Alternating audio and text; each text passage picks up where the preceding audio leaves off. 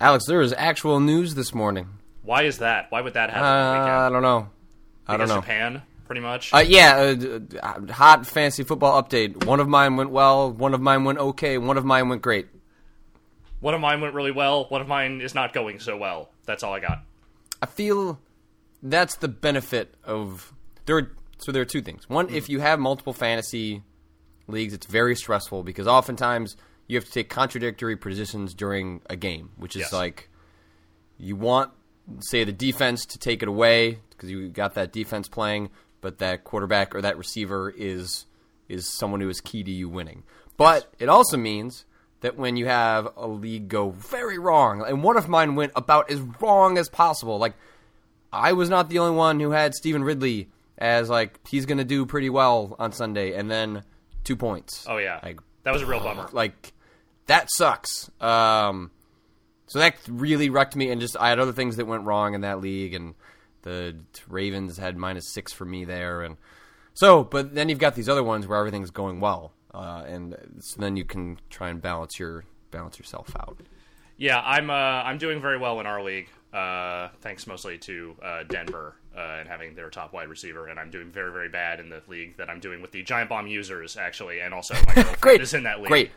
You want to let them win. That's the only way we keep subscribers. I don't know if I care enough about my financial well-being and the site's financial well-being to want to lose at fantasy football, to be honest with you. I appreciate your honesty. Yeah, but I mostly spent this weekend watching a whole lot of football and playing a few video games here and there. I don't know about you. The only thing I managed to really squeeze in was the end of Gone Home, which I basically finished when we did our show last week, but I wanted to do like the last 20, 30 minutes or something. It's actually the part of the reason that like I'm very excited that football's back, but Sunday is prime real estate for video games. Oh yeah, and key time that is gone for the next 6 months, and there's a lot happening in the next 6 months. Oh yeah, no, there's some video games coming out, so there's gonna have to be some time balance worked on here. Like what I've decided is since I'm in New York, anytime TV is showing a Jets game, that's when I'm gonna play video games.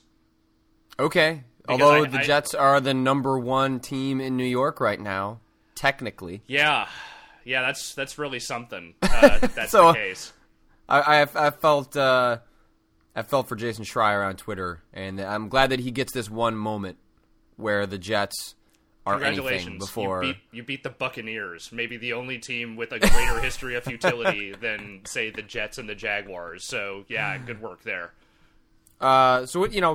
I think it's still too close to Gone Home for us to get too deep into spoiler territory, but certainly the game has produced sort of divisive opinions. Either you sort of love it or it's sort of not what you want out of games. Right. So where did you end up falling? I actually was nowhere near as divided as a lot of people, most people seem to be. I was kind of more close to the middle spectrum, which is to say that I quite enjoyed it. I think that from a storytelling perspective, it understands its characters very well, or the characters that it decides to focus on. It does a nice job of meting out information over time without forcing you to just kind of frantically run around in this house and do all this stuff. I will say that by the end of it, I kind of figured out where it was going. I kind of figured out what the fake outs were going to be and what the actual, where it was going to wrap itself up to. So it didn't really surprise me very much. But that said, I did very much like what it was trying to do. And I think that on most counts, it executed in a way that worked for me. I can understand why some people were not huge fans of it. I mean, yeah, it's a very mechanics-like game. It's more about exploration and just sort of discovery through, what happens to be there than any sort of real, intensity or heavy interactivity or, tension, really. I mean, there's a little bit here and there, but for the most part, it's kind of like a I'm just discovering things game. And that's fine. I think that can be done well, and I think Gone Home is a good example of that. I think it being relatively mundane and not that surprising is actually part of the reason why it works and is surprising, because it doesn't take it plays with your I'm sure I can't go into Gone Home without having played years and years of video games. I bring that with me, and the game plays upon that. And I'm curious what that game is like if you don't bring that with you, because it often sets you up for situations where, hey, this is where the twist has happened. Hey, this is where the alien comes around the corner and you realize that all the bodies are in the basement. Yeah. And that moment never happens. And it's not a spoiler to say it doesn't happen, because I think that sets your expectations. I think we've all pretty much said this isn't a horror game. That's right. But even if you know that going into it, and I knew that, like Steve had told me both in private and as he has said publicly, like, there's no monster in the game. And yet it plays against your expectations in really spectacular ways. And even when you think you've figured it out, and you have figured it out, the game still kind of plays with you and at least leaves a little room for, oh, this is going to turn into a video game at the end of this. Like, we're going to get abducted at the end and set up the sequel. And none of that happens. No. And it is that relief at the end that it is just the story, and that's all there is to it. And that's it. And that's, it will be wonderful if in 10 years that's a cliche. Yeah. But right now, it being simple and to the point and just touching in a relatable story is very refreshing in video games. Yeah. And I mean, the thing I'll say is that, from a storytelling perspective, the narrative of that game is very much like a really well-crafted young adult novel. And I don't mean that in like a disparaging way, saying young adult fiction, because some like good young adult fiction is a hard thing to come by nowadays, and it's not just because the characters in the game primarily are teenagers or like late teenagers, whatever. It's that it has that progression of sort of like taking a skeletal structure of a story that you kind of understand, you can see what beats they're going for, what stuff they're doing with, and they flesh it out in a way that's really nice. It's really effective. The details that you find as you're exploring the house are really well done. They're like you say in the review, there's so much stuff for you to just kind of like poke around and discover and find, and I think that stuff is really, really well done. It's not, a game that's going to bowl you over with its revelations or, knock you back on your ass as far as like, where it all comes around to, but it has a really nice, sweet, thoughtful sensibility to it, which I really appreciated. And it does nail a lot of the details of, being a dumb teenager in the 90s, especially. The fucking constant mixtapes you're finding everywhere, and the whole Riot Girl thing. That stuff is very, very, very well done, I thought. Yeah, the high-res imagery throughout that game is astounding. And, yeah, it could not have been constructed unless you lived in that area, because it is so meticulous and so on point. Yeah. That it is clearly, Steve Gaynor was a man, and the other people behind that game were people that lived through the 90s and had the same obsessions that all of us did. Yeah. And finding stacks of VHS tapes of X-Files seasons, and that not only are there stacks of VHS tapes of X-Files seasons, but that they are precisely numbered for the amount of episodes you could fit on each VHS tape. And I remember asking the team about that detail, saying like, "Oh, there's no way you did that," and they did. They figured out what tape they wanted to feature and how much that episode, how many episodes could fit on that tape, and stacked and labeled accordingly. And that is the kind of attention to detail that I truly love, because that is something else. What shows did you keep on VHS when you were a kid? I remember my dad would occasionally tape movies off HBO, so we had like a copy that was just Ghostbusters and Beetlejuice that I basically wore out, because those were the only two movies we bothered to tape. And then I had a million old I think Danger Mouse and You Can't Do That on Television episodes taped to VHS. And I didn't do a whole lot of VHS taping for whatever. I mean, I had them. But I didn't have like stacks of archives to go through. But that was also because my parents were essentially religious about taking us to the Family Video, which was sort of the local chain down the street. As my memory recalls, on a near daily basis. I'm sure it was not actually daily, but it sure felt like it. Right. So there was sort of always kind of a constant churn through the house of picking up some new game and picking up some new film. So I didn't have to do the archive stuff, but I was absolutely religious about watching every new X-Files episode. Fair enough. That was my thing. Well, I can see why Gone Home especially spoke to you then. Oh yeah, damn straight. It makes me. If you're a fan of X-Files, there is a persistent rumor that they are going to give X-Files the Star Trek treatment starting later this year, where they are taking the original film, using that combined with some CGI trickery to turn everything into widescreen and update the effects, because that is a show that could use it. And hot damn, would that look fucking awesome if they did that. I'm totally okay with that. Other than that, all I really played was some more NHL 14, which is fine if you like hockey. Sports. I won't dwell on sports too much because I think we've already hit people over there. We hit our quota, I think. Yeah. Yeah. What did you play this weekend? What did you spend your time with?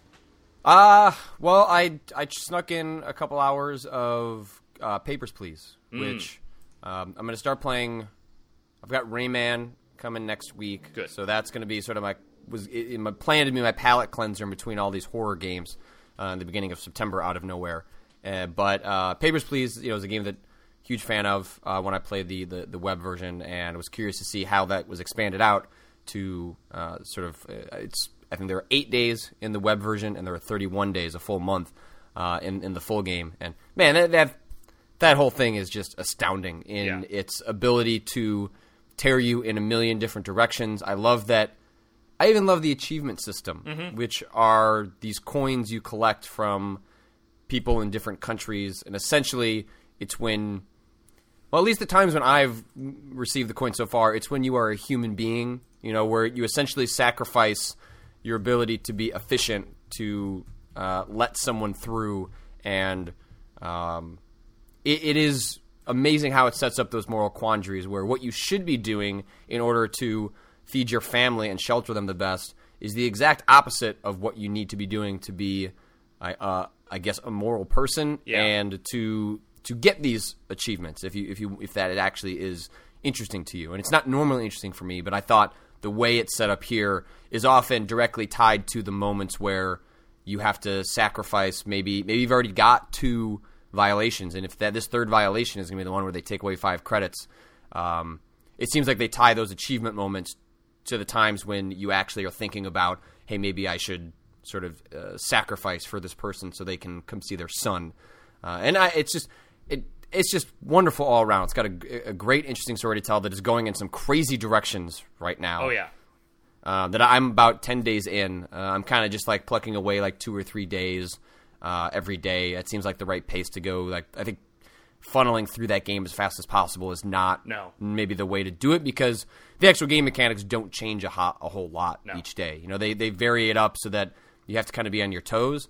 And I actually love that I discovered that there's essentially a zero consequence to just quitting and starting, a day over or going back to a previous day, because there are, I think, 12 different endings or more than that. Yeah, there's a ton of different endings. Quite a few. I've only gotten like 2 of them because I've only managed. Yeah, and the game encourages you to go back and figure out other ways to do this or make a different decision at a crucial moment. There's, for example, a section where I think it's the Ministry of Information. They ask you to hand a document to an agent that's coming up in 2 or 3 people. Yes. And you don't have to do that. You can choose to mix up the documents. And I followed orders how I was told by the first agent, but there'd be every reason to go back to that day and see, well, what the hell changes, when you change that, and then how does that affect, the endings you get. And I think there are different endings based on, like, I think a lot of them seem relative to how poorly you do early on, and if you start to lose your family and you're not good at your job. So yeah, I'm not sure if there's anything more to be said about that game than already has been said, except to say that having got around to actually playing the full game, highly, highly recommended. Oh, yeah. Like, it is easily going to be one of those games that we are talking about at the end of the year. I am certain, just because it does such an amazing job of the mechanics are really satisfying in a mundane sort of way because you're just following rules. But it's that application of those rules that is really satisfying when you get through a day and there are no violations, and you've detained 3 people, and you're going to get 5 credits for that because you made a deal with a guy on the back end to get his bonus. And, oh no, they're probably killing those people that they detain. Why wasn't I thinking about that when I made that deal? I was thinking about that. Oh, God damn it. The thing I will say about Papers, Please, I've played through it a couple of times now. I've gotten a couple of the endings. I don't know. I don't think they were good endings, but that's fine. I've mostly been sticking to the bureaucracy of it all. And the thing I will say that game has taught me, something I kind of already knew, but definitely hammered it home for me, is that I am the world's worst multitasker, especially if you give me a time limit. Sure. Man, it's like I totally get what I'm supposed to be doing every single time with that game. Even when they add more rules, I get it. I understand. Okay, I'm on the list. I'm looking at the list.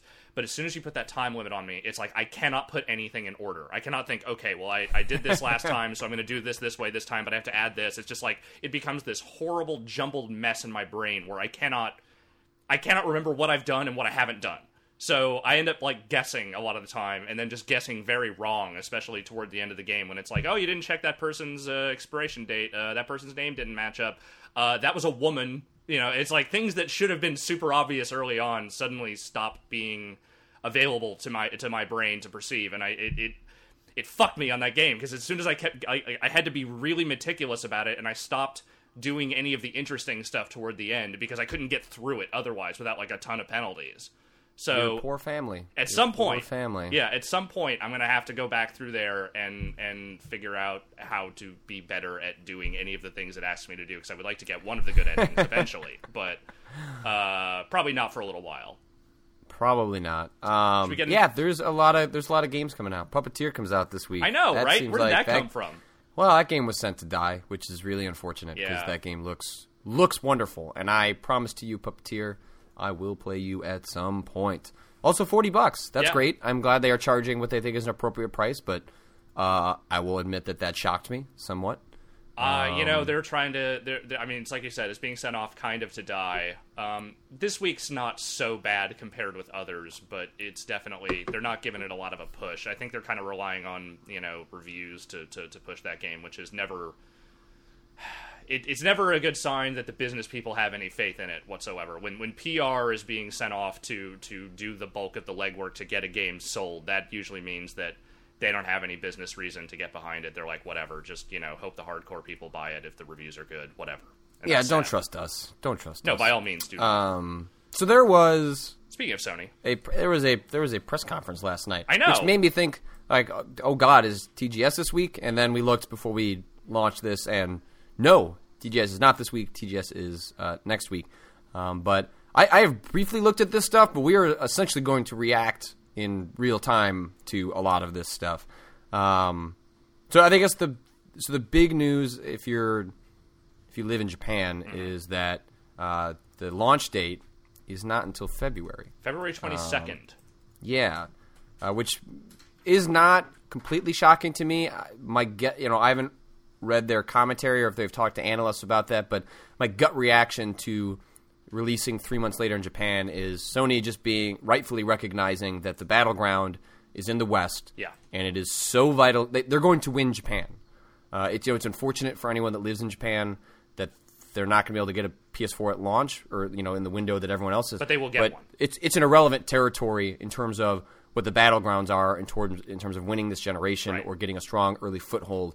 And so it seems like the allocation of units is all going to Europe and to the U.S. to make sure that any damn person that wants to buy a PS4 to some reasonable degree will be able to do one. And that just seems like smart business. That does seem like the smart move.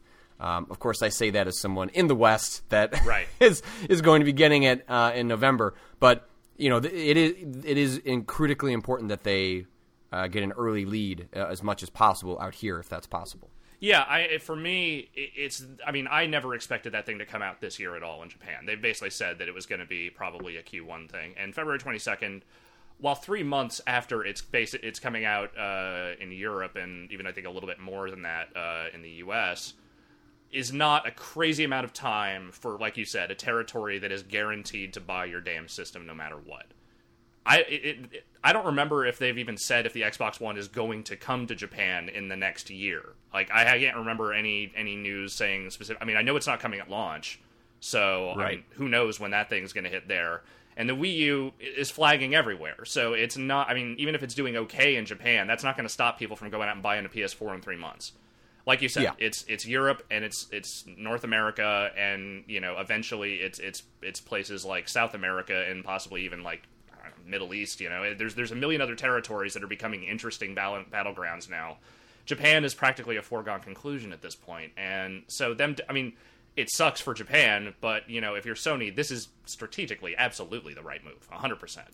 Well, and part of the reason that you launch in these other territories is to get a consumer base there so the developers feel confident developing for the console in that territory. Yeah. And there is absolutely zero competition for the kinds of games. So the Wii U is irrelevant because the kinds of games being made for PS4 and Xbox One, maybe some of them can be scaled for the Wii U, but by and large, these are separate SKUs. Right. These are separate games, separate experiences. So the Wii U doesn't even factor into that equation, even if it was doing much better than it is now.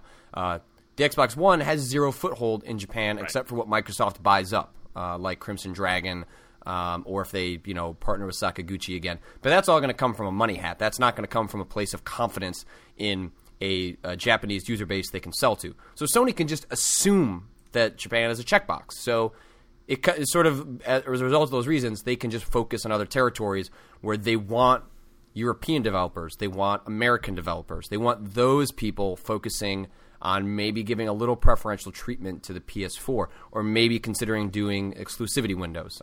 So it makes sense for all those reasons for them to just kind of put all of their eggs in this basket, especially when you start reading the financial analysis of how important the PlayStation 4 is to the overall financial future of Sony. This is not just about the PlayStation or the games division. This is a much bigger game that is being played for sort of the heart of Sony going forward.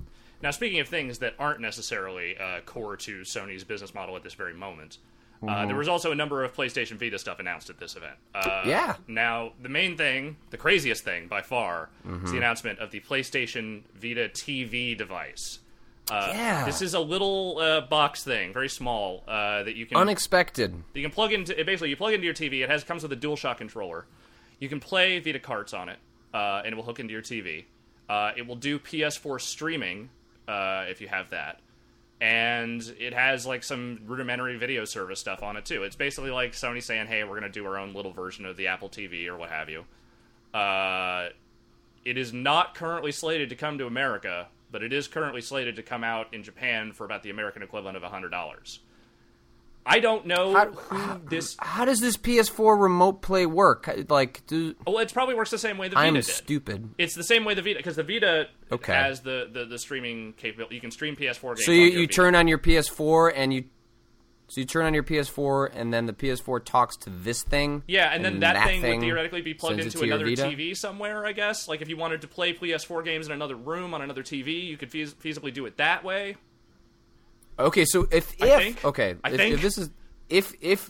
you could put this in like the other side of your house and have the PS4 in your main game room, but like have this little box in like let's say your bedroom, and it could beam all that stuff. Assuming that you have a house that doesn't have issues with, let's assume the best case scenario.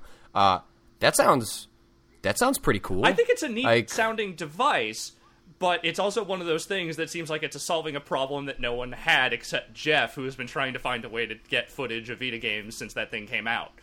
Oh, that's right. Yeah. It's going to have HDMI, TV or HDMI. Yeah. But it won't, I would assume that there is no way for this thing to play touch-based games, right? That does not... Yeah, that sounds like... It's basically designed for games that don't require a lot of touchscreen stuff. Like, there's actually a list... Tearaway is not going to be playable. There's a straight-up list of supported games for that thing. So, that sounds like it's not going to be the thing for that. So, with that in mind, it is not a Vita replacement. Right. But it does have this sort of functionality and is kind of this thing, and that is kind of cool, I guess. Again, it feels like it's solving a very small problem, which is not really the main problem people have with the Vita, which is that A, it doesn't have a whole lot of games, and B, no one's buying it. But sure, you're right. But, like, what if, like, PlayStation Plus, like, gave you much wider access to, like, a PlayStation and a PlayStation 2 library, and then this box could just basically be a dummy box to just play all of, like... There are cool applications of this. I guess what needs to happen with this Vita TV is, I guess, more on the service side for me to find this to be more meaningful than it already is. I think it's an interesting product. I think it is a very interesting idea. I think maybe attaching it to the Vita name, which doesn't have a whole lot of weight to people, maybe that goes either way, right? Like maybe to a lot of people, Vita just is meaningless as opposed to us in the games press or the enthusiast sort of game player who maybe likes the Vita but also knows that it's not exactly attached to a wildly successful product commercially. Right. So maybe that doesn't mean anything one way or the other. $100 is a damn good price point. I mean, that's why I bought an Apple TV, was for how cheap it was and the ability to AirPlay, video and audio straight onto a device that connects right to my TV. Yeah. It's interesting. It's an interesting little idea, and again, it's not something that I'm in any way anti because, hey, why the hell not? If someone wants to buy that and they're going to sell it in Japan, I'm sure some people in Japan will be thrilled to have some tiny thing they can, play Vita games on their TV with, but... It all comes down to me how well this remote play stuff works, right? Yeah.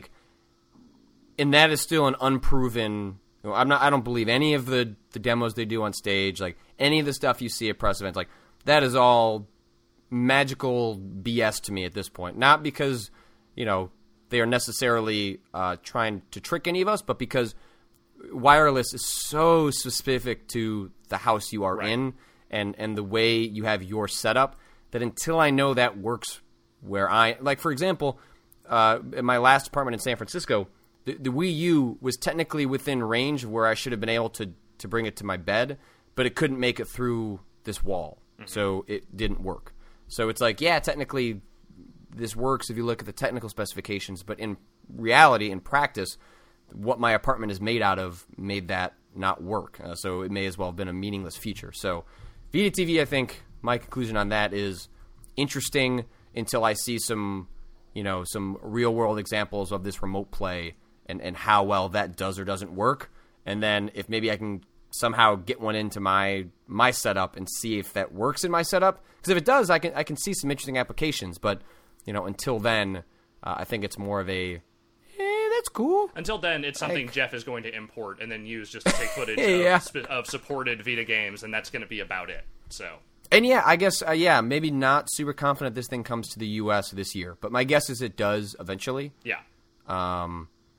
Did it say when it's coming out in Japan? I didn't see a date. Did you see that? I wasn't looking that hard. There's also some other... they announced some other Vita model, too, didn't they? They did, with lots of colors. Yeah, there's 6 new colors. Oh, out November 14th. Motherfuckers with the colors. That is the one thing I will never get over with Japan and Western gaming, is that Japan still always gets the fucking cool colors, and we never get them. I hate it! Yeah, that's true. The 3DS, that's true of the Vita. I'd say it's been mostly true of handhelds in general. Yeah. But I guess this Vita TV, November 14th is, well, even if the PS4 came out in Japan, it would probably follow a traditional model of coming out in December, a couple weeks after the U.S. So, I don't know, this seems like this kind of takes its place as, a product that Sony can launch in Japan. And my guess is they take a wait-and-see attitude. We don't hear a whole lot about this coming out in the U.S., but I wouldn't be surprised if we saw something like this in the spring. Indeed. Would be nice. Let's see. So they announced their launch lineup for Japan: Assassin's Creed 4, Battlefield 4, Call of Duty Ghosts, Doki Doki Universe. That game was at PAX at that Sony event we went to, but I didn't play it. I think Drew played it and found it to be kind of inscrutable for the kind of event that we were at. A lot of those loud music and very indie. Yeah. So they were definitely trying different things. So didn't get a good handle on what that was. Dream Club host girls on stage. Sure, why not? Drive Club. Hashtag Drive Club. Please get it right, Joystick. Yes. Hashtag Drive Club. God's sakes. Dynasty Warriors 8 Extreme Legends. FIFA 14. Final Fantasy 14 A Realm Reborn Beta. Which I guess people will be able to bring over their character data from the PS3 to PS4, which is cool if you're into that. Ho Ho Come, which is a pretty cool looking game. Also, another one of those inscrutable games that you cannot Yeah. identify what the hell you're supposed to be doing in an event. Yep. Killzone Shadowfall, Knack, Natural Doctrine. I don't know what that is. Puzzle for Sudoku. Tomato e Mahjong Plus. I hope I appropriately butchered that title. Most definitely. But you can't launch in Japan without a Mahjong game. No. That is just required. Resogun Strider. So I guess that gives us a sense of when that game is coming out everywhere else. Yeah. Watch Dogs and Yakuza Restoration, which does that mean it's a remake? I don't know. I don't know anything about the Yakuza games. I'm not a big Yakuza follower, so I don't really know. But hey, that's still a popular franchise in Japan, right? And other places. Yeah, I've heard good things about it. I tried to play that zombie one, thinking that would be my entryway that I'm into told that is a very series, different but thing. no, it's bad. Yeah. It is not good at all. I would like to play a Yakuza game at some point because I've looked at YouTube videos where you are fighting tigers for no reason, and that game seems like the right kind of idiocy that I could really get behind. But yeah, so Yakuza Restoration, PS4 and PS3 and Vita. Says Vita crossplay was mentioned during the press conference, but no exact features. So Yakuza. So that's their launch lineup. It's a launch lineup. Yeah, It's totally a launch lineup. yeah. Is Dream Club host girls on stage? I wanted to say hot girls on stage, but maybe that's true as well. Both. I don't know. I don't know what's in the Dream Club. Dream Club. Also in the news, moving away from Sony just slightly. Sure. This weekend saw a little bit of a leak for the Xbox One.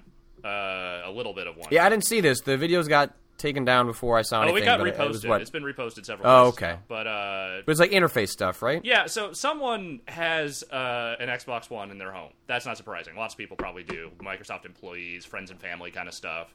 There's a beta going on, I guess, for the dashboard and other related services.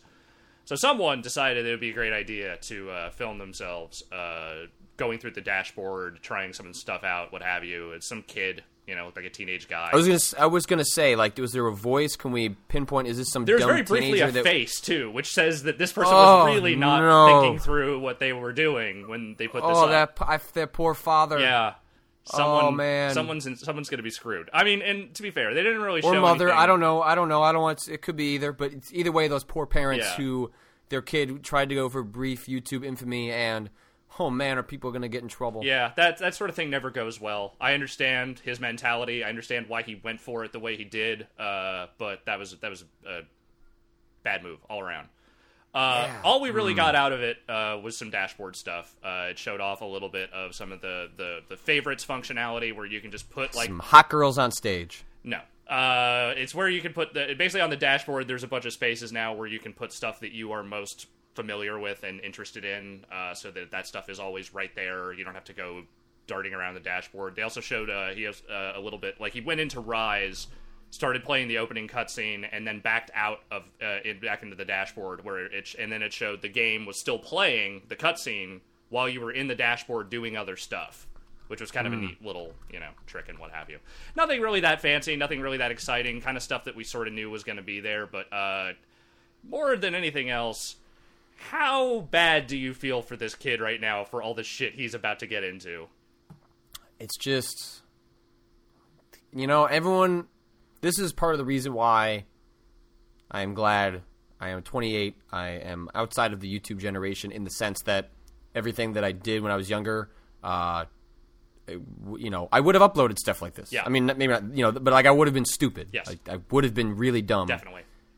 I am just glad that I didn't have that as a potential problem for myself. Because, like, that just seems like that would have been super easy. Like, you feel the kid's an idiot, but the problem these days is that it's so easy to be an idiot in public. Yes. That you feel bad that the mistakes are on such a grander scale.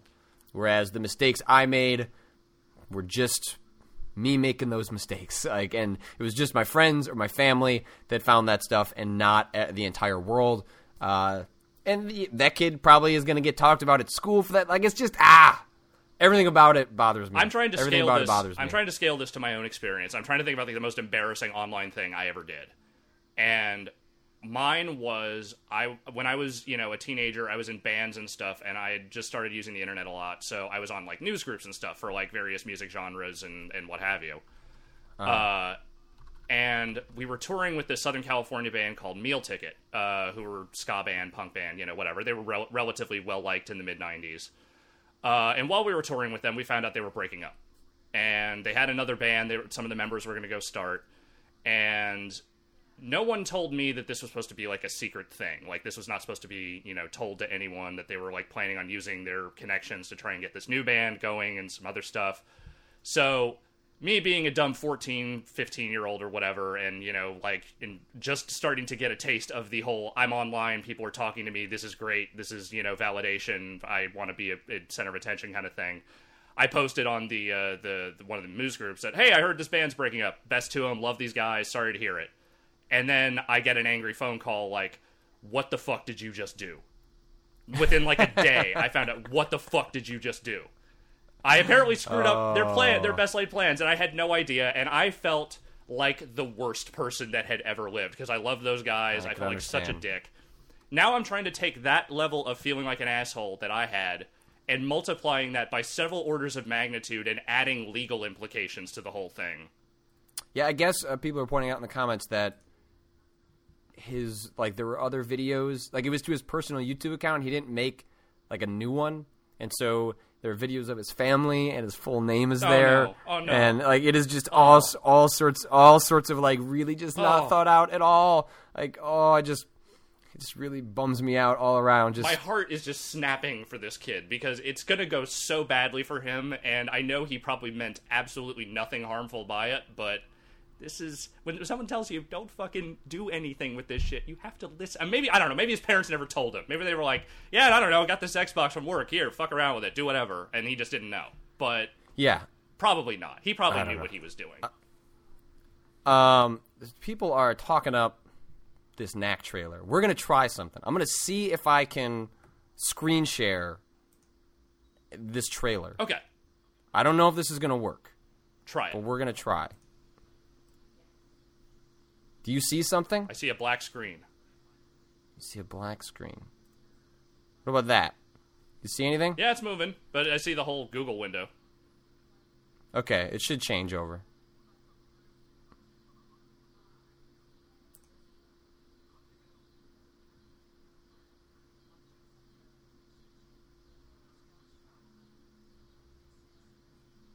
No, I'm not getting anything. No sound, nothing. Nah. Damn it. So, okay, I will link it to you. I will check that out. out. I guess maybe the screen share is just the video. Do you even get the video? I see the video. It's not really running very well or anything, so I don't think. All right. We're trying stuff. I guess. Yeah, I guess. How do I turn this off? Okay. Well, that didn't work. It's basically they start showing trailers for various games, and they're the audio is in Japanese, but then someone dubs everything about the trailer in real time. And it's pretty bad. Oof. It's pretty bad. So yeah, there's if you look for funny translation trailers on YouTube, it seems pretty funny, but unfortunately, that's not going to work. Oh well. Let's see what else we got going on here. You want to talk about Kojima? We could talk about Kojima. I don't. Do you even want to talk about this? Yeah, it's kind of how I feel about it too. I mean, then it got more complicated over the weekend, and I wasn't keeping up with he responded to people's criticisms, and I'm not fully caught up, so I feel difficult saying too much, except that the Metal Gear series has always had a actually surprisingly wide range of representing sexual orientations and identities. If you actually go through the whole range of characters, and to the series' credit, has often not made that center stage, right? It's just the characters are who they are, and it, if you look into them, you can see, this is actually, what their identities are, and that's really great. That's how that stuff should be handled, by and large, is having a wide range of different types of characters, but that differentiating characteristic isn't, the one thing that makes them different.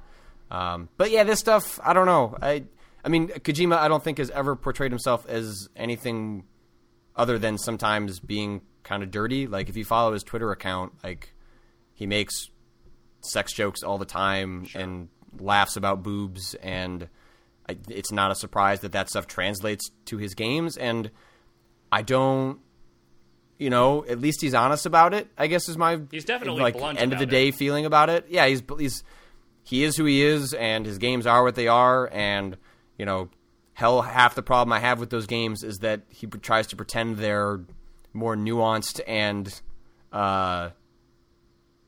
great than they actually are. Like, I don't know, he takes himself a little too seriously for how the games actually play out.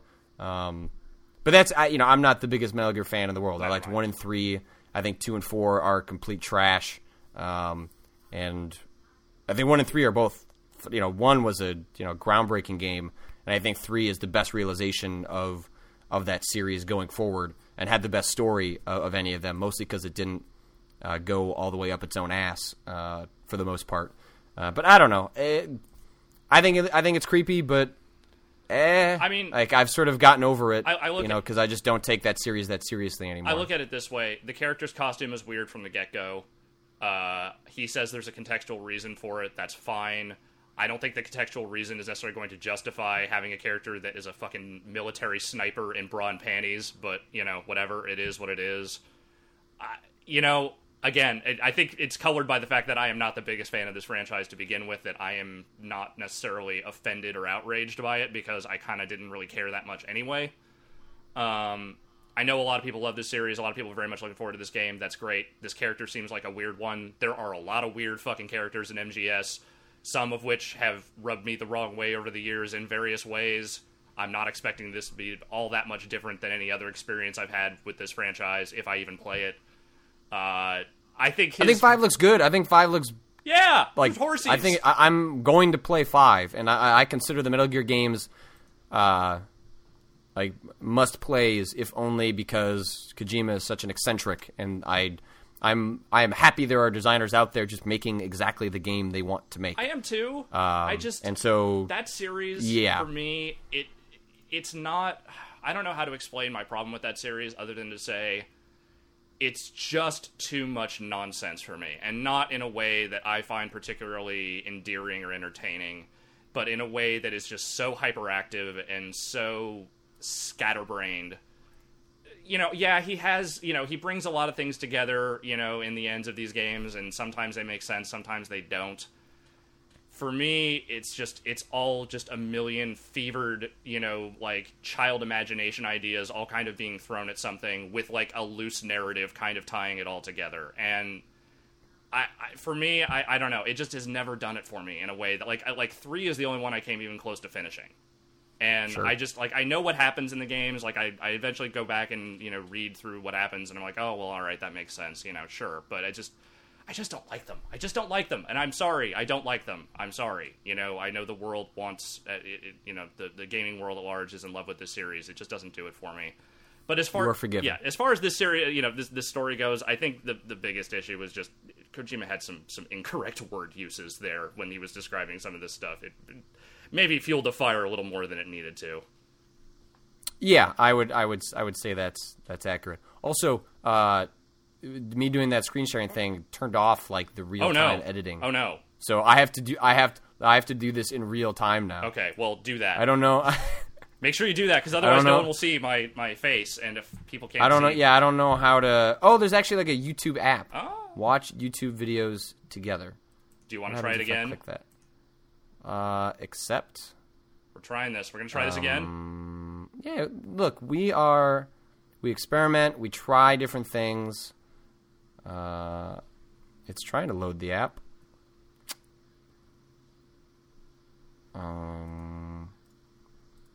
Do you just see a gray box? I don't see anything. Yeah, I don't see. Let's try that one more time.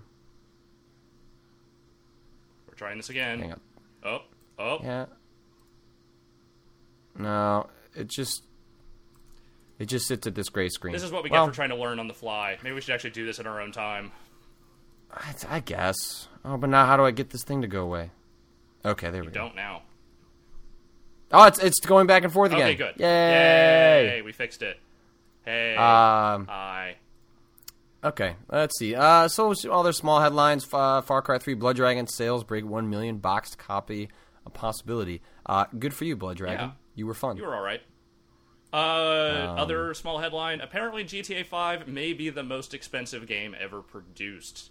I never believe that stuff. Didn't that just like completely?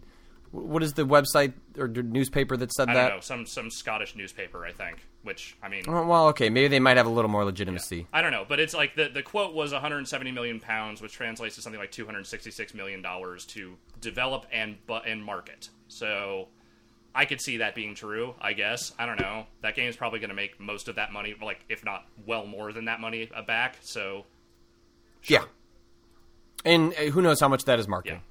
Yeah. That's the amount of money they're spending promoting that game is most likely astounding. Soul Sacrifice Delta due out in March 2014 for Vita. Soul Sacrifice seemed all right. Sure. Didn't do a whole lot for me, but people seem to really like it. So yeah. I think what's more exciting potentially is Phantasy Star Nova announced for Vita, being made by Tri-Ace, which is a offline or online co-op up to 4-player game. It's coming out sometime next year. What did Tri-Ace last make? Okay, yeah, I remember that. That's pretty good. I'm looking.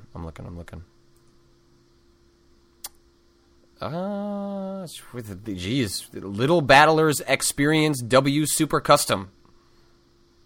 Not the best in the series. I don't know what that means. Sounds pretty I'm great. gonna click on it though. Oh, great! There's nothing in the Wikipedia entry. Of course not. Sure, Little Battlers Experience W Super Custom. I believe it. Yeah. That sounds legitimate. If we still had quests, I would totally make a quest right now to fill out that page right now on Giant Bomb. It's all right. So we're near the end of all these headlines. So I will point out to people if you want to ask some questions in the chat at me, and I will take a look at those in a moment as we begin to wind down the show. Yeah, I don't know. This Phantasy Star Nova mostly just makes me wonder. I want to know what the hell happened to Phantasy Star Online, or what's the new one? Is that just it's the one is it Jeff's 2 always Phantasy Star complaining Online? about, right? Like he wants more Phantasy Star, and that they never touch. Yeah, Phantasy Star Online 2. Yeah. Yeah, like it never came out here. Yeah. Like what the hell? What the hell? It was shown at PAX last year. Are people? I mean, I don't know. Is the demand there for that game? It's more. I just want to know. It was shown at PAX and then just disappeared. Yeah. Like they translated it, or at least went down the path. They were starting to. I don't know. Maybe they just decided the expense was too great. You know, wasn't worth it in the end. I don't know. Phantasy Star. Who's playing Phantasy Star right now? Jeff. That's who. Who else? No one. I don't know. Well, Jeff needs games too, Alex. Yeah. Final Fantasy X and X2 HD remasters to be bundled with a special edition Vita. I really liked Final Fantasy X. That was probably the last Final Fantasy I really, really got into. I dare say I loved Final Fantasy X. I haven't liked the Final Fantasy. I did not play 10-2. Sorry. Oh, really? You didn't play 7, 8, I started or playing 9? 7 and 6, and I think I might have started playing 9. I don't know. Those games just never did it for me. It's not my thing. Final Fantasy 8 for life. Sure. I mean, yeah. Look, again, it's one of those series. I totally get why people are way into it. Just not for me. I don't know. That seems to be all the headlines I've got. Let me take some questions. Do you have anything? Okay. Ganthit 2814. Are either of you going to pick up Pokemon X or Y? Yeah. That series just burnt me out a long, long time ago. If someone wants to make a compelling argument that that series has changed enough to take another look at it, it seems more that it caters to its audience, and I was just too old to get into Pokemon when you were a kid, and I never had any teenage or adult friends that were super into it. So I never got into that series. Sorry. I don't think I will be getting Pokemon X or Y.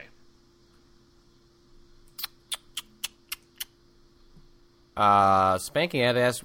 Spanking Addict. Interesting name. Very good. Hey, to each their own. When is Walking Dead Season 2 coming? Any guess? Sometime this year. My guess is that we'll hear more about it when AMC starts ramping up for Season 4 of the TV show.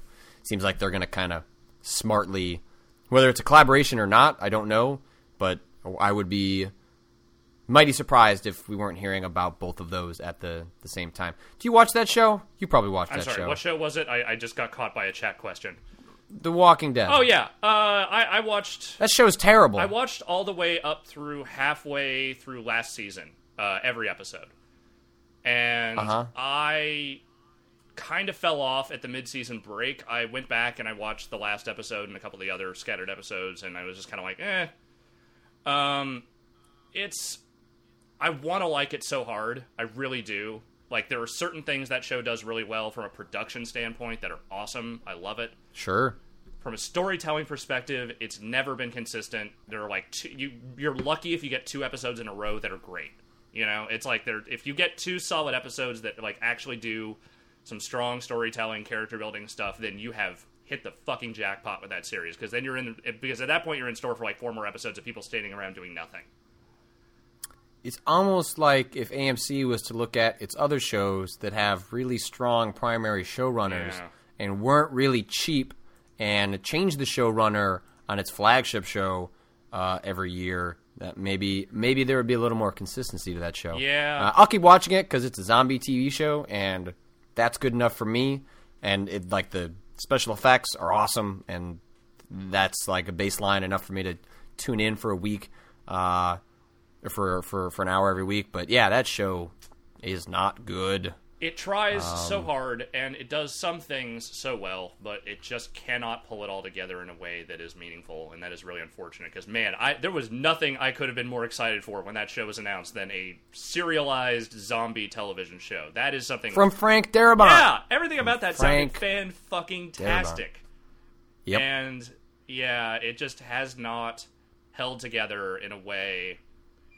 I went back and I watched a couple of those first season episodes, and man, even when season 1 like hit a down note, it was nowhere near as bad as anything in 2 and 3. Season 1 was full of promise and joy and happiness, and then as soon as season 2 came around, it just fell the fuck apart, and that is a real bummer. Real bummer. Yep. Atia Tree points out, Phantasy Star Online 2 PC version accidentally wiped people's computers with a recent patch and update. Ah. So, that's unfortunate. Yeah. That sucks. Yeah. A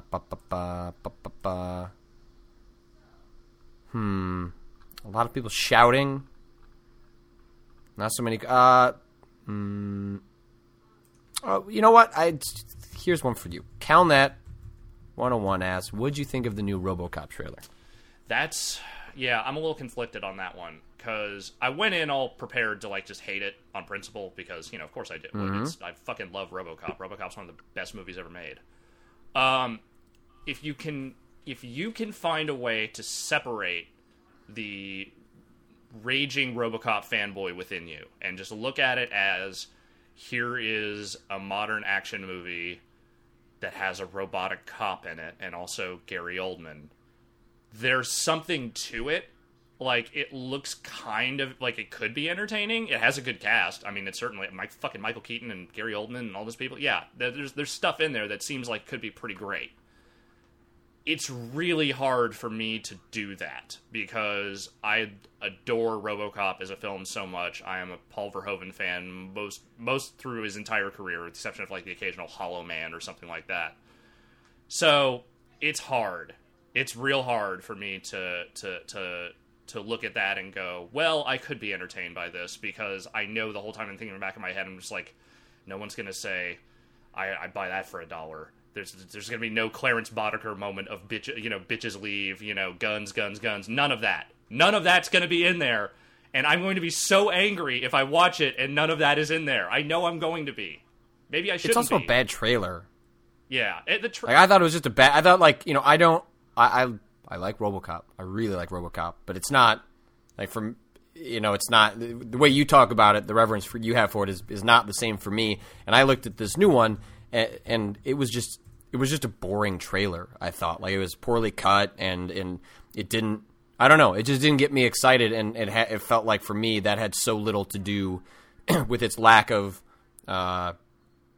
connections or comparability to the original film or RoboCop 2. Like I just thought it was a bad trailer. So, and I think these types of movies have a real problem when they get to the marketing, because it's a question of how much do you cater to you, and how much are you catering to trying to get a wider audience interested in.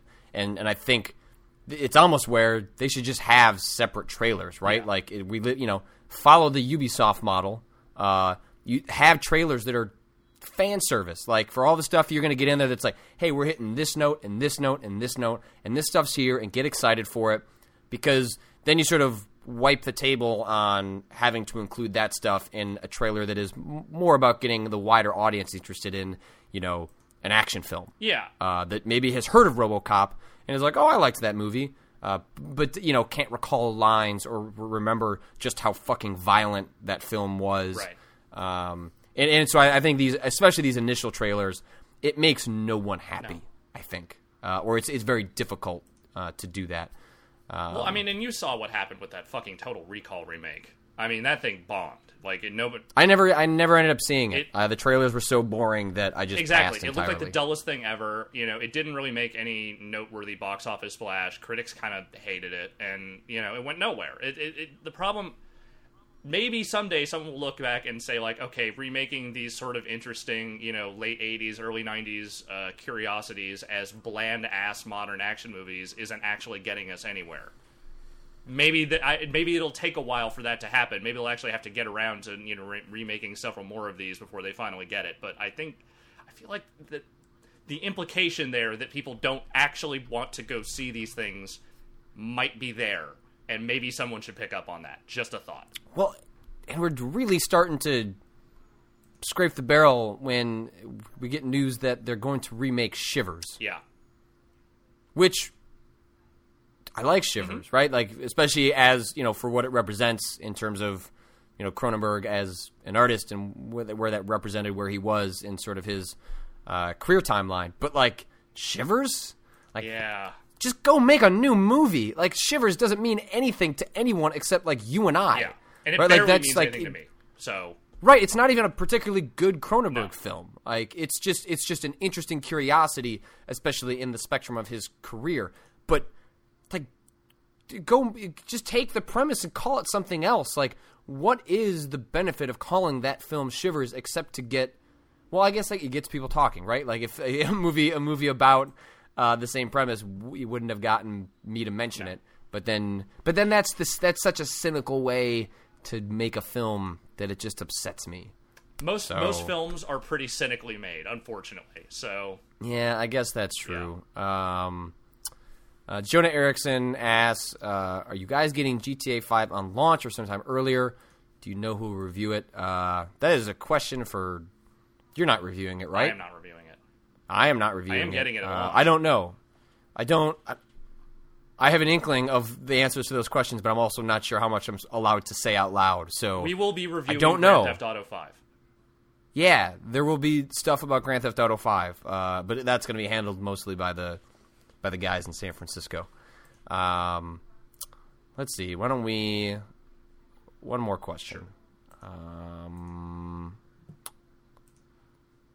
Blackwatch, are you excited for any current generation games like Batman Arkham Origins?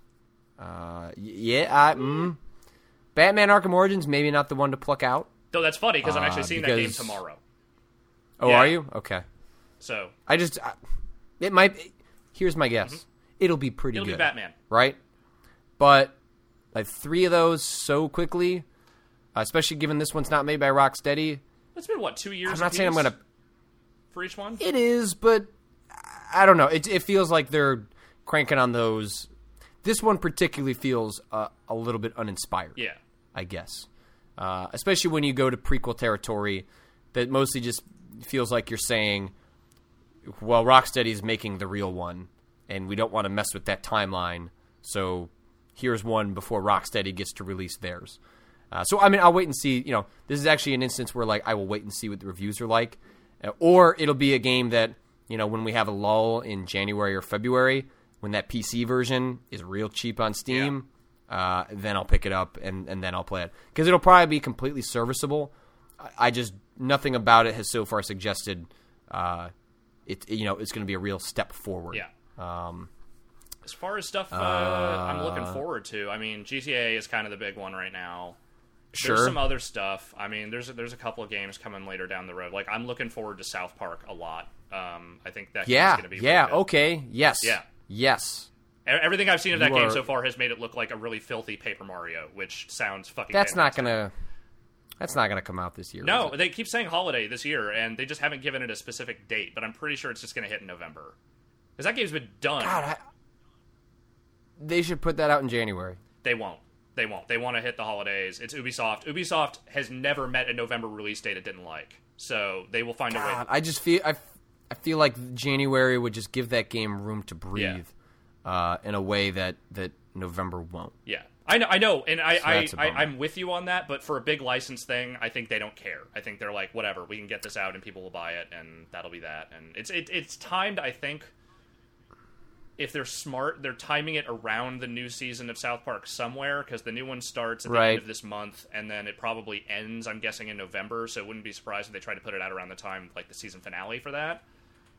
Maybe they'll even be smart enough to, they make those episodes fast enough, they could probably even do something like a tie-in episode that set that game up. So that would be real easy for them to do. I'm expecting November. They haven't. I don't think they've said the specific date yet, but.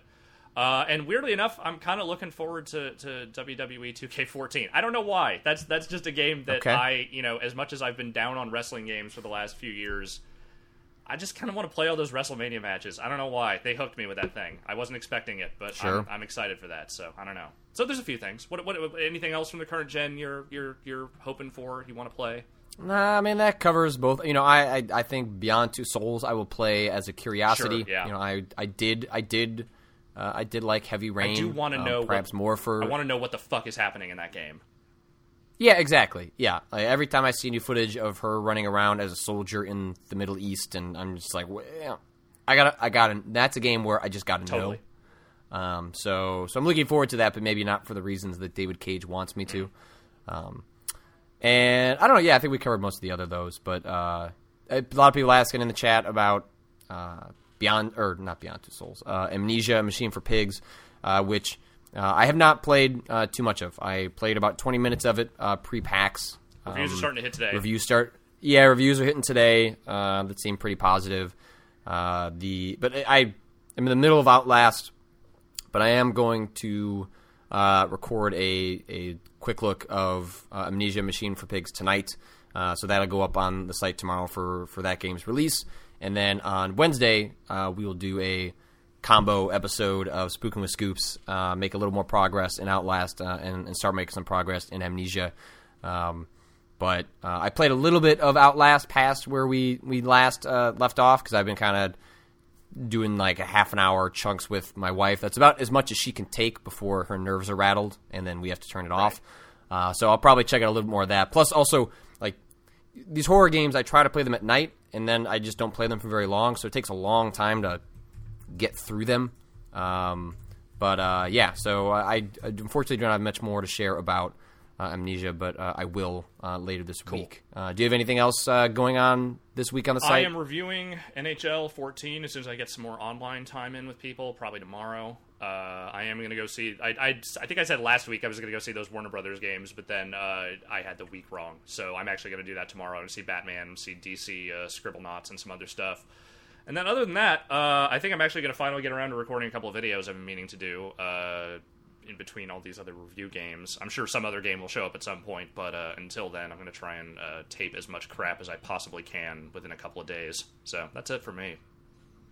Cool. I've got a couple more interviews from PAX going up, one of which will actually address a question in the chat that is a pretty interesting question. I scrolled too far down to grab it, but basically he was asking whether the ERCB should ever consider having sort of an addiction metric for games, especially as these conversations about whether some of these social games involve gambling. And I actually had a chance to chat with 2 lawyers at PAX who did a panel about basically what the video game industry needs to be considering going forward to avoid.